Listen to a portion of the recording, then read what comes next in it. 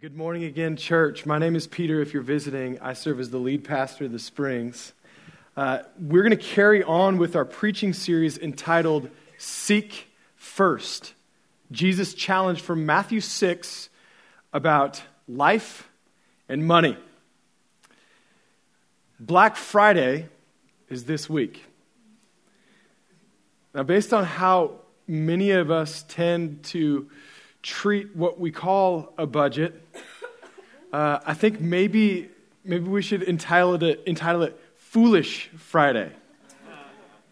But God willing, in this house, based on the power of His Word, it can be Honor God and Make Disciples Friday. Amen? It can have a ring to it if we say it enough. So last week we left off in verse 4 of chapter 6. Today we'll pick up in verse 5. I'm going to ask you to stand to your feet to honor God's Word. Matthew chapter 6, verses 5 through 13.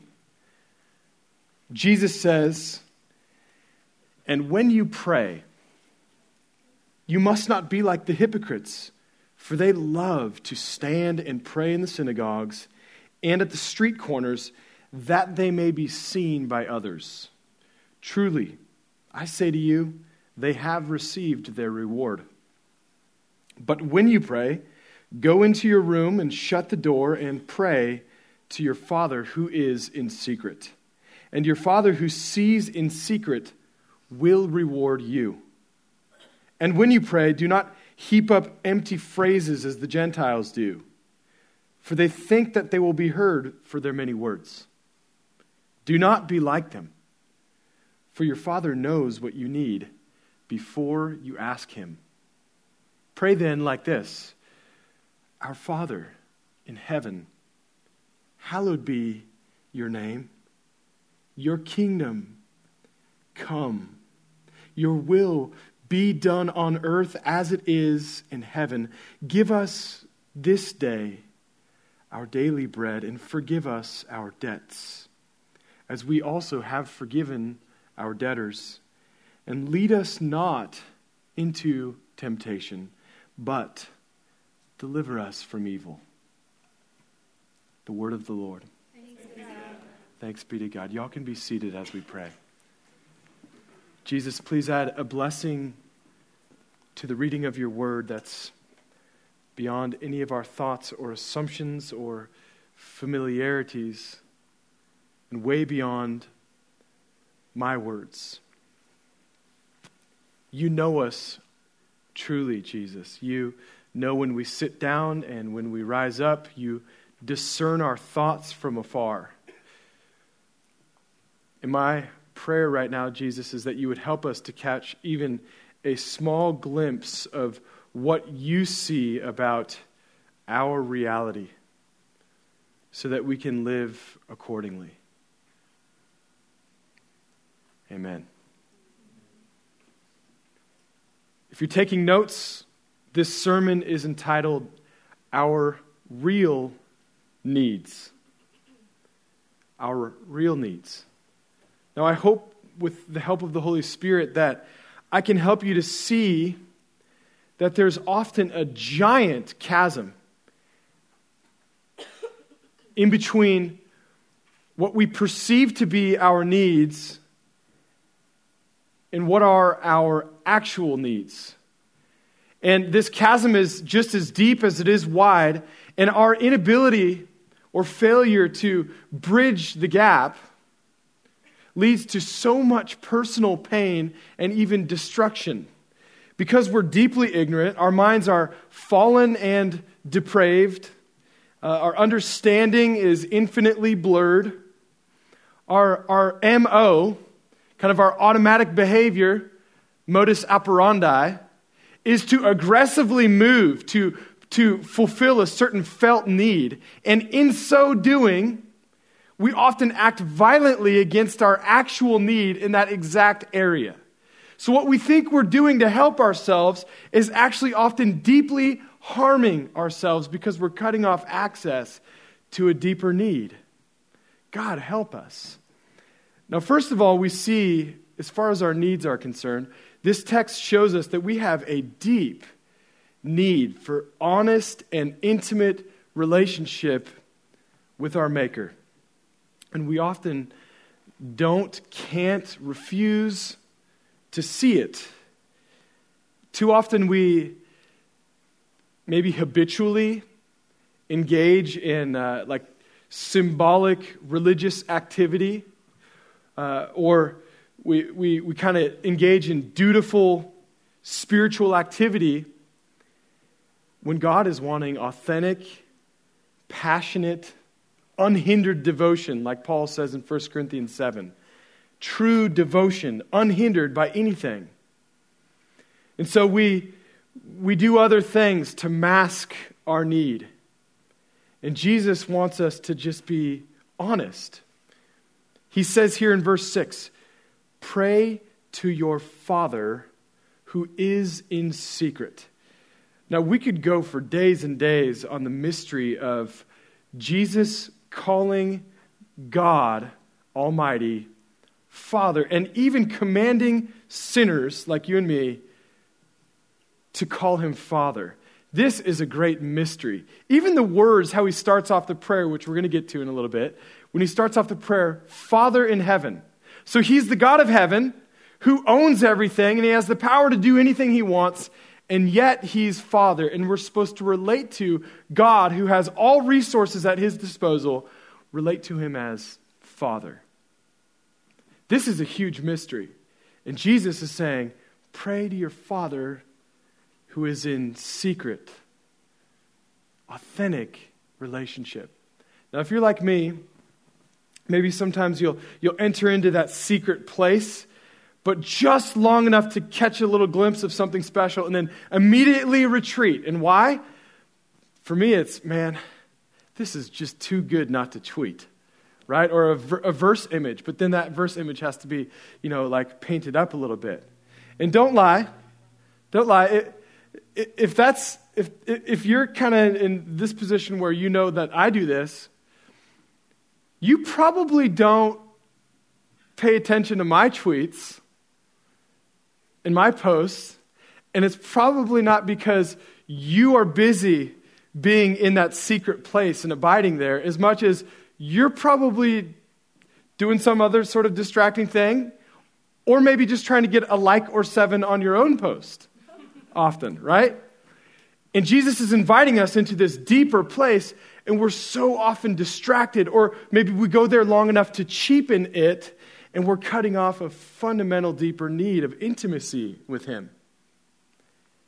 For any marriage to thrive, or survive for that matter, there has to be such a clear boundary and balance, such that which the world sees from that man and woman is really just a fruit of an intimate relationship they share, an unhindered devotion that man and woman have, that the world can never see.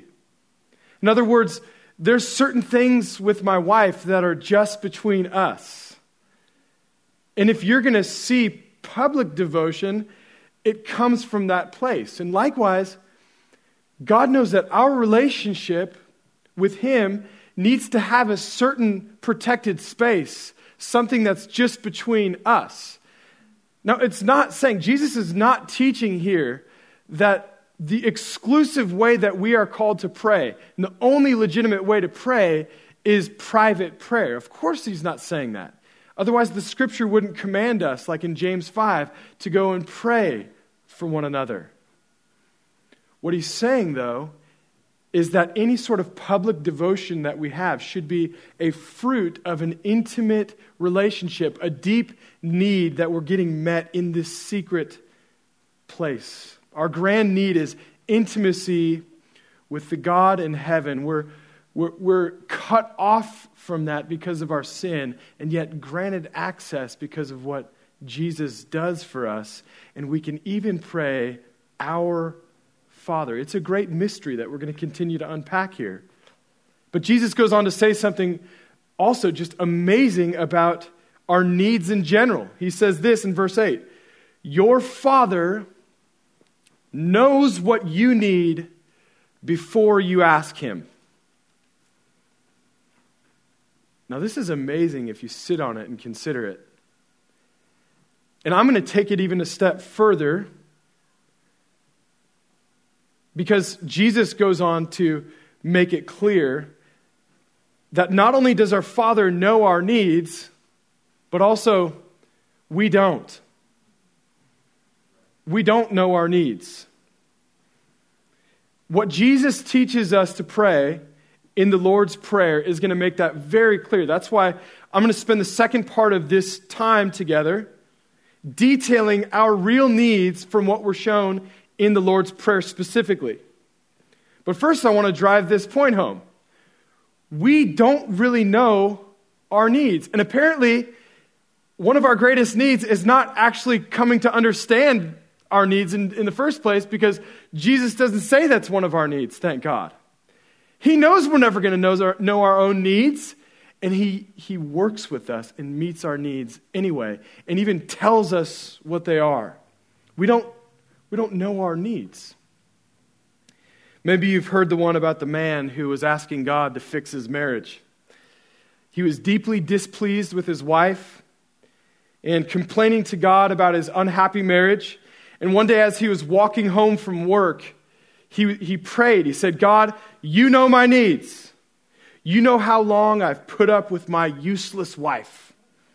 I have to tell her to clear my plate every meal because she's so stupid she hasn't figured it out after all these years. And every time she cooks for me, she never puts enough salt in my food, and I have to sprinkle it on myself. God, please help us. Come right now, meet our needs, fix our marriage, solve the problem right now. And just then, he was hit by a bus and died. God answered his prayer. He didn't know that his real need in his marriage was his own growth. Now, as silly as that fictional story is, we are all tragically bound by a similar disconnect of what our real need is. Heard of a friend of mine on a plane, and this guy says, if God is so sovereign, why doesn't he just solve the problem of evil right now? And my friend says to this guy, well, he could solve it right now, starting with seat 18D.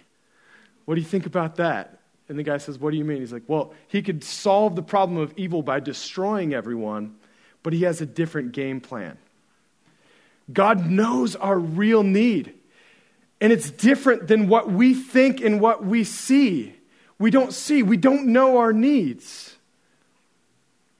The very chapter before this, if the fictional story seemed harsh, Jesus just said something about our needs that's intensely graphic. The very same sermon, Matthew chapter 5, he says this. Jesus says, if your right hand causes you to sin, cut it off.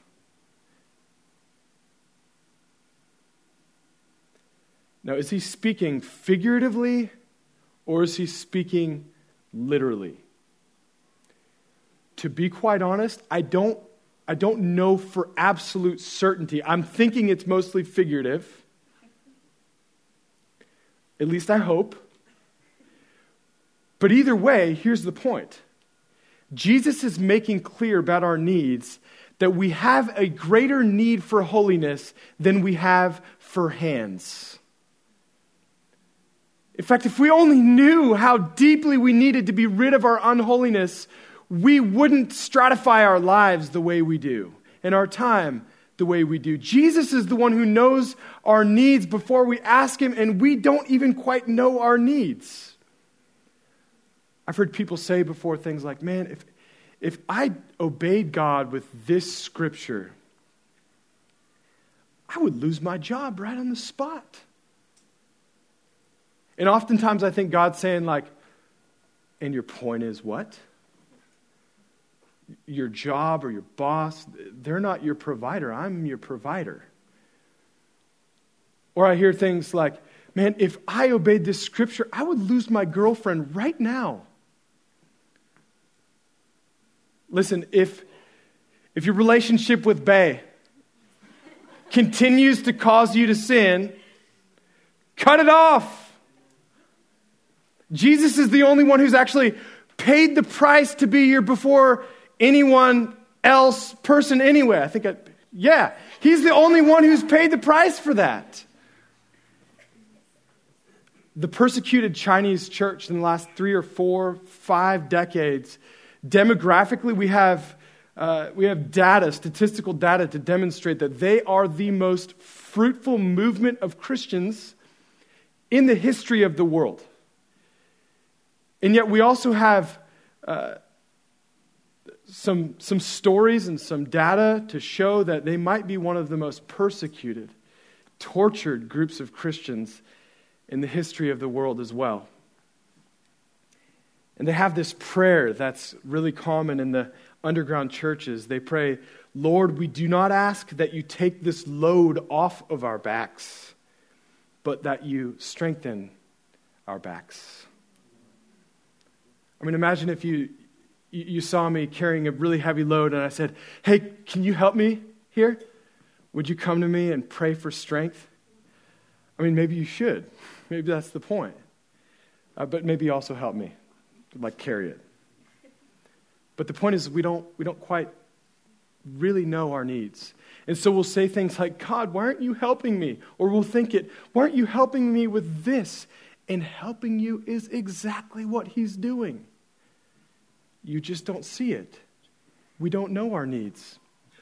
And apparently that doesn't disqualify us from having them truly met by Jesus. Now, according to the Lord's Prayer, moving on to unpacking the Lord's Prayer, we'll see that our real needs are, I see 4 things here: praise, provision, protection, pardon. We're going to walk through them one by one, even as we just go verse by verse through the Lord's Prayer. So number 1, praise. Our greatest need. You were made by God, and you were made for God. We have a greater need for God's glory in our lives than we have for food and water. We have a need for breath, for example. But we have a greater need, greater than our need for breathing air into our lungs, is our need for breathing out praise and acclamation of His glory. We just don't often see it. Jesus teaches us to pray, verse 9, "Our Father in heaven." Now, remember, that's this amazing mystery of our need for honest intimacy. Our Father in heaven, hallowed be your name. Your kingdom come. Your will be done on earth as it is in heaven. Just a few years ago, I got a degree in Spanish from Texas State University. It was my senior year,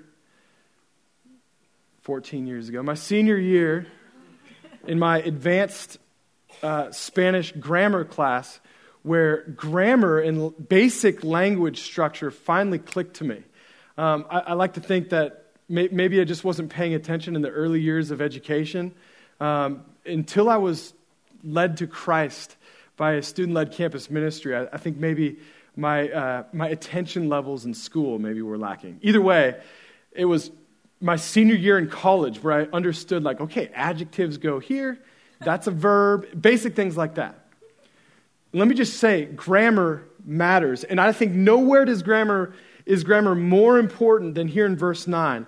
Hallowed be your name. Now track with me here. This is first person imperative form in the original Greek. This is not declarative form, which I thought for years. In other words, this is a petition. This is not a declaration. It's not even like a passive acknowledgement. Kind of like, God, hallowed be your name. Like, your name is hallowed. It's glorious, yeah. No, the tone of this is more like, please, God, sanctify your name in all the earth. May your name be hallowed. May it be revered. May your name be honored. Lord, even if I don't have food today, would you use me to that end, that you are honored and revered? That's more like the tone. Hallowed be your name. And then he teaches us to pray, your kingdom come.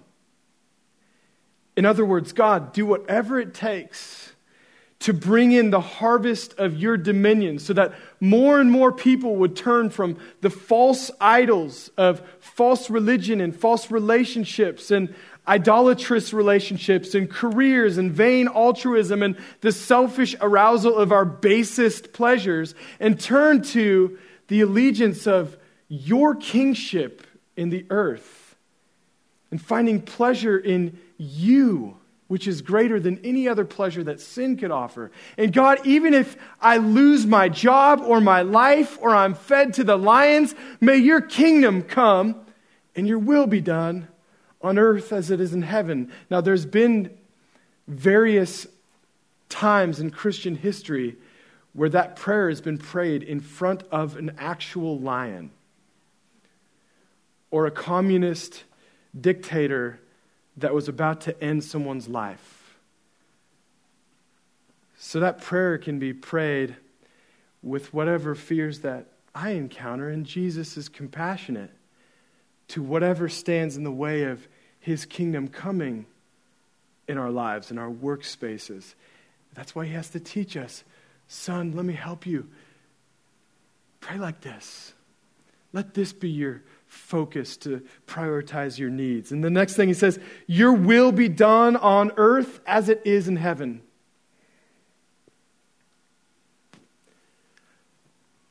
This means may your obedience be lifted up here like it is there. I need to state the obvious. In heaven, there is no search for illicit websites.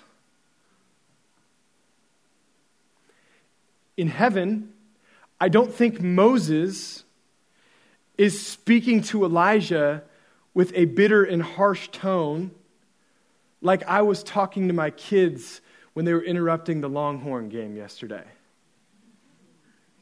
And I grieve my sin even as I'm taught to pray, God, not just ambiguously let your kingdom come, but I lament other kingdoms here.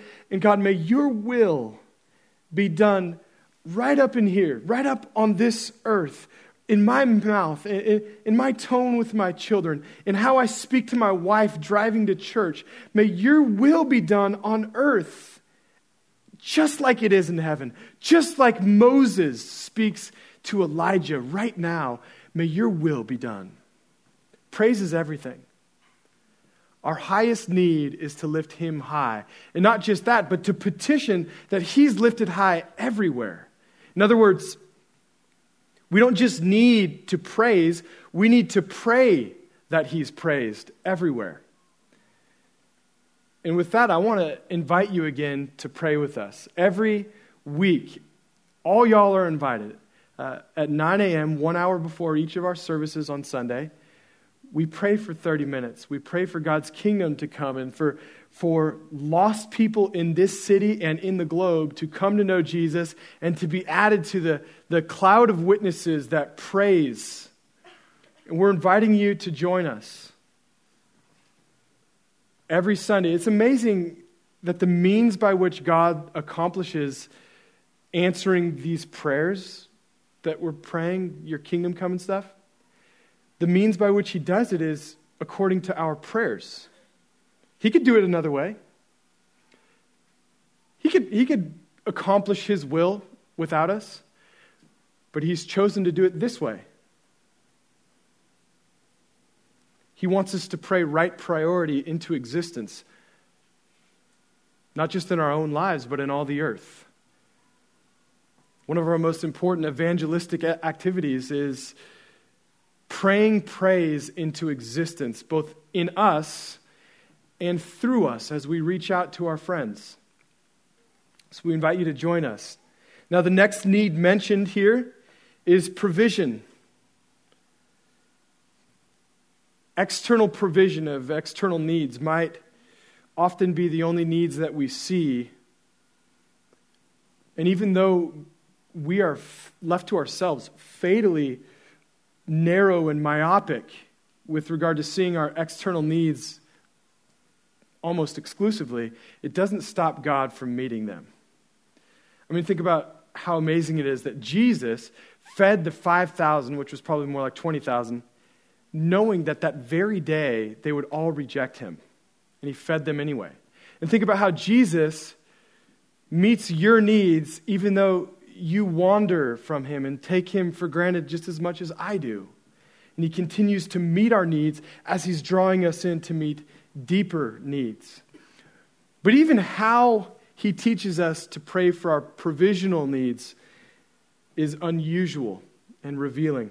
He says, verse 11, teaches us to pray, "Give us this day our daily bread." How often do we pray like that?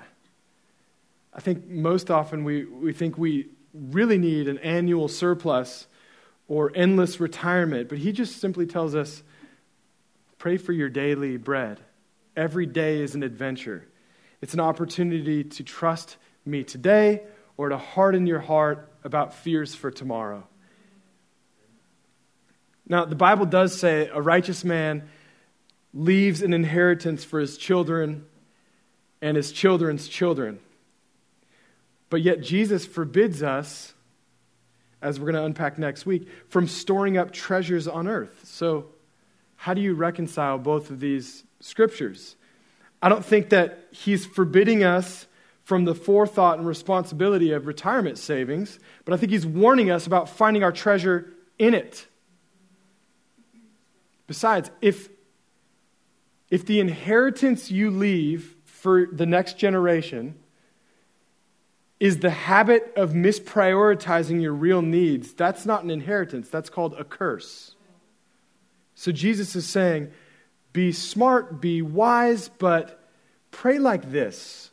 Trust me with your daily needs and ask for your daily needs. He says, God, it's like this, God, give me just what I need to accomplish all that you've called me to accomplish, which is more than probably you planned on, and give me everything I need to do all of that, nothing more and nothing less. The next need we see is protection. Now, we're jumping to protection because in verse 12, Jesus does mention our need for pardon and forgiveness, but then he comes back to it in verse 14. So we're going to go right to verse 13. Jesus says, for us to pray, lead us not into temptation, but deliver us from evil. Now, he's not saying that God can lead us into temptation. We know from James chapter 1 that God would never tempt anyone.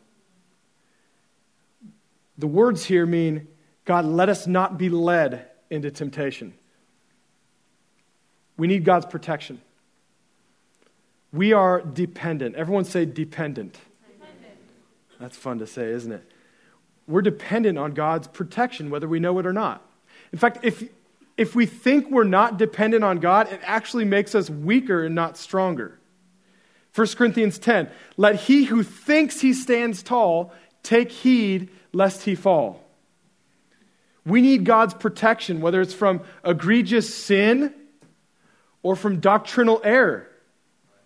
There are those who pride themselves in being what they call defenders of God's truth. And while I consider this a noble task, let's not forget that it's the Holy Spirit who inspired Scripture.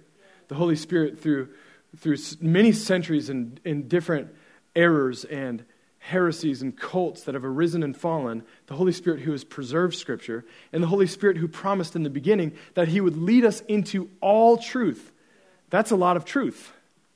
He will lead us into all truth, and he still does that. He leads us into all truth, and he leads us not into temptation. He protects us. Now, when you consider your life, think about your future, which is good. Do you expect and hope to remain faithful? I hope you do. But do you expect and hope to remain faithful because of your faithfulness or because of his?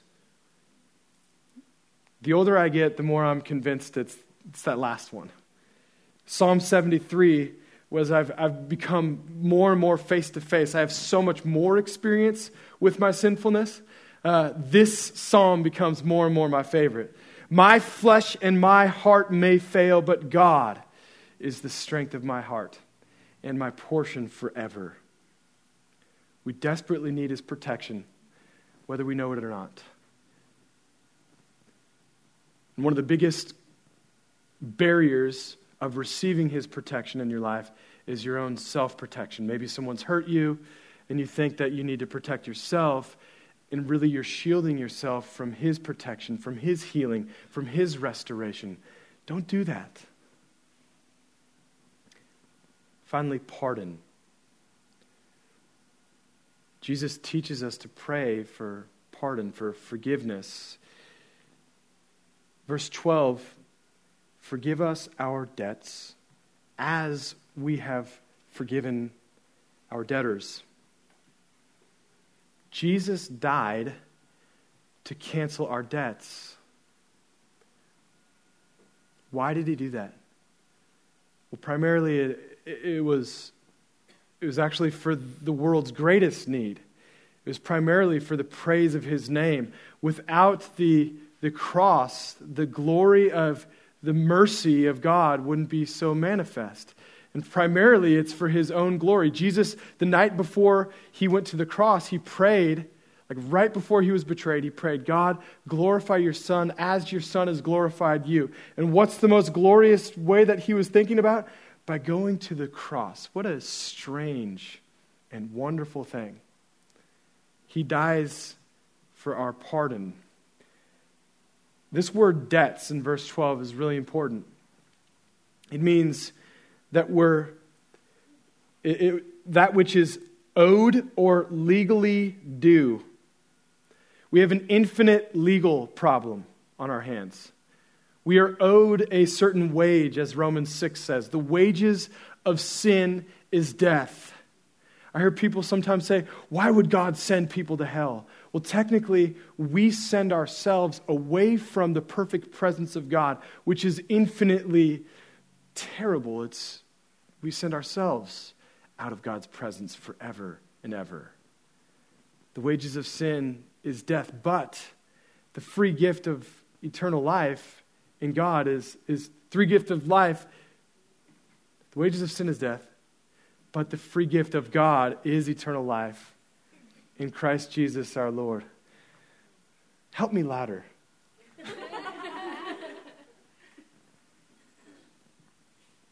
God knows that we have a debt that we're often unaware of, and He comes to pay for it before we're made aware of it. What an amazing God. He comes to cancel our debt. Let's be careful not to think of Jesus dying on the cross as a symbolic thing. It was a very functional thing to cancel our debt. Even though pardon is one of the last things mentioned in this prayer as far as stratifying our needs, let me tell you, it is not our last need. It's probably our most immediate need. We need to be pardoned by God and set free so that we can praise and be under the protection of Him and to see our provision blessed by Him. We need to be forgiven of our sin. Jesus comes back to this and He says, verse 14, for if you forgive others their trespasses, your heavenly Father will also forgive you. But if you do not forgive others their trespasses, neither will your Father forgive your trespasses. Now let's be careful. This is not saying A leads to B. It's not saying like there's a works-based thing that like if you forgive others, you are earning your own forgiveness from God. This is more like saying if A is the case, it's an indication that B has happened in your life. If you are walking in forgiveness with other people, it's an indication that you've already received the transformative power of your debt being canceled by God, and you're walking in forgiveness with others because your debt's been canceled, and one day you will stand before God in heaven, and it will be declared with finality, forgiven. That's your name. You're under the blood of that which on a very real Friday afternoon was canceled for you on a cross. Forgiven. If you're not forgiving others, it's likely because you're missing something about the forgiveness of God for you. And it's very possible that you're still dead in the transgressions of your own sin. Forgiven people forgive people. We're enabled to do that by a new nature. Jesus died on the cross to cancel the debt of our sin and to kill the old man, and he rose again on the third day to show his power over death, sin, and hell, and to offer us new life. And he ever lives to make intercession for us, to draw us to himself. If you cling to unforgiveness against other people, maybe you feel like a need to hold on to it. Let me tell you, it's only killing you. Every Victory Weekend, Pastor Jess says that if we cling to forgiveness, it's almost like drinking poison and expecting the other person to die. If we cling to unforgiveness, It's like drinking poison and thinking they're going to be harmed by it. No, Jesus wants to heal you and to bring his healing through you. We need to lay down our unforgiveness. We need to lay down anything else that would be our attempt to meet our own deepest needs outside of what God does. We need to lay it down at the cross and receive at the table of God in faith his provision, his need-meeting power. Amen? Would you stand to your feet with me?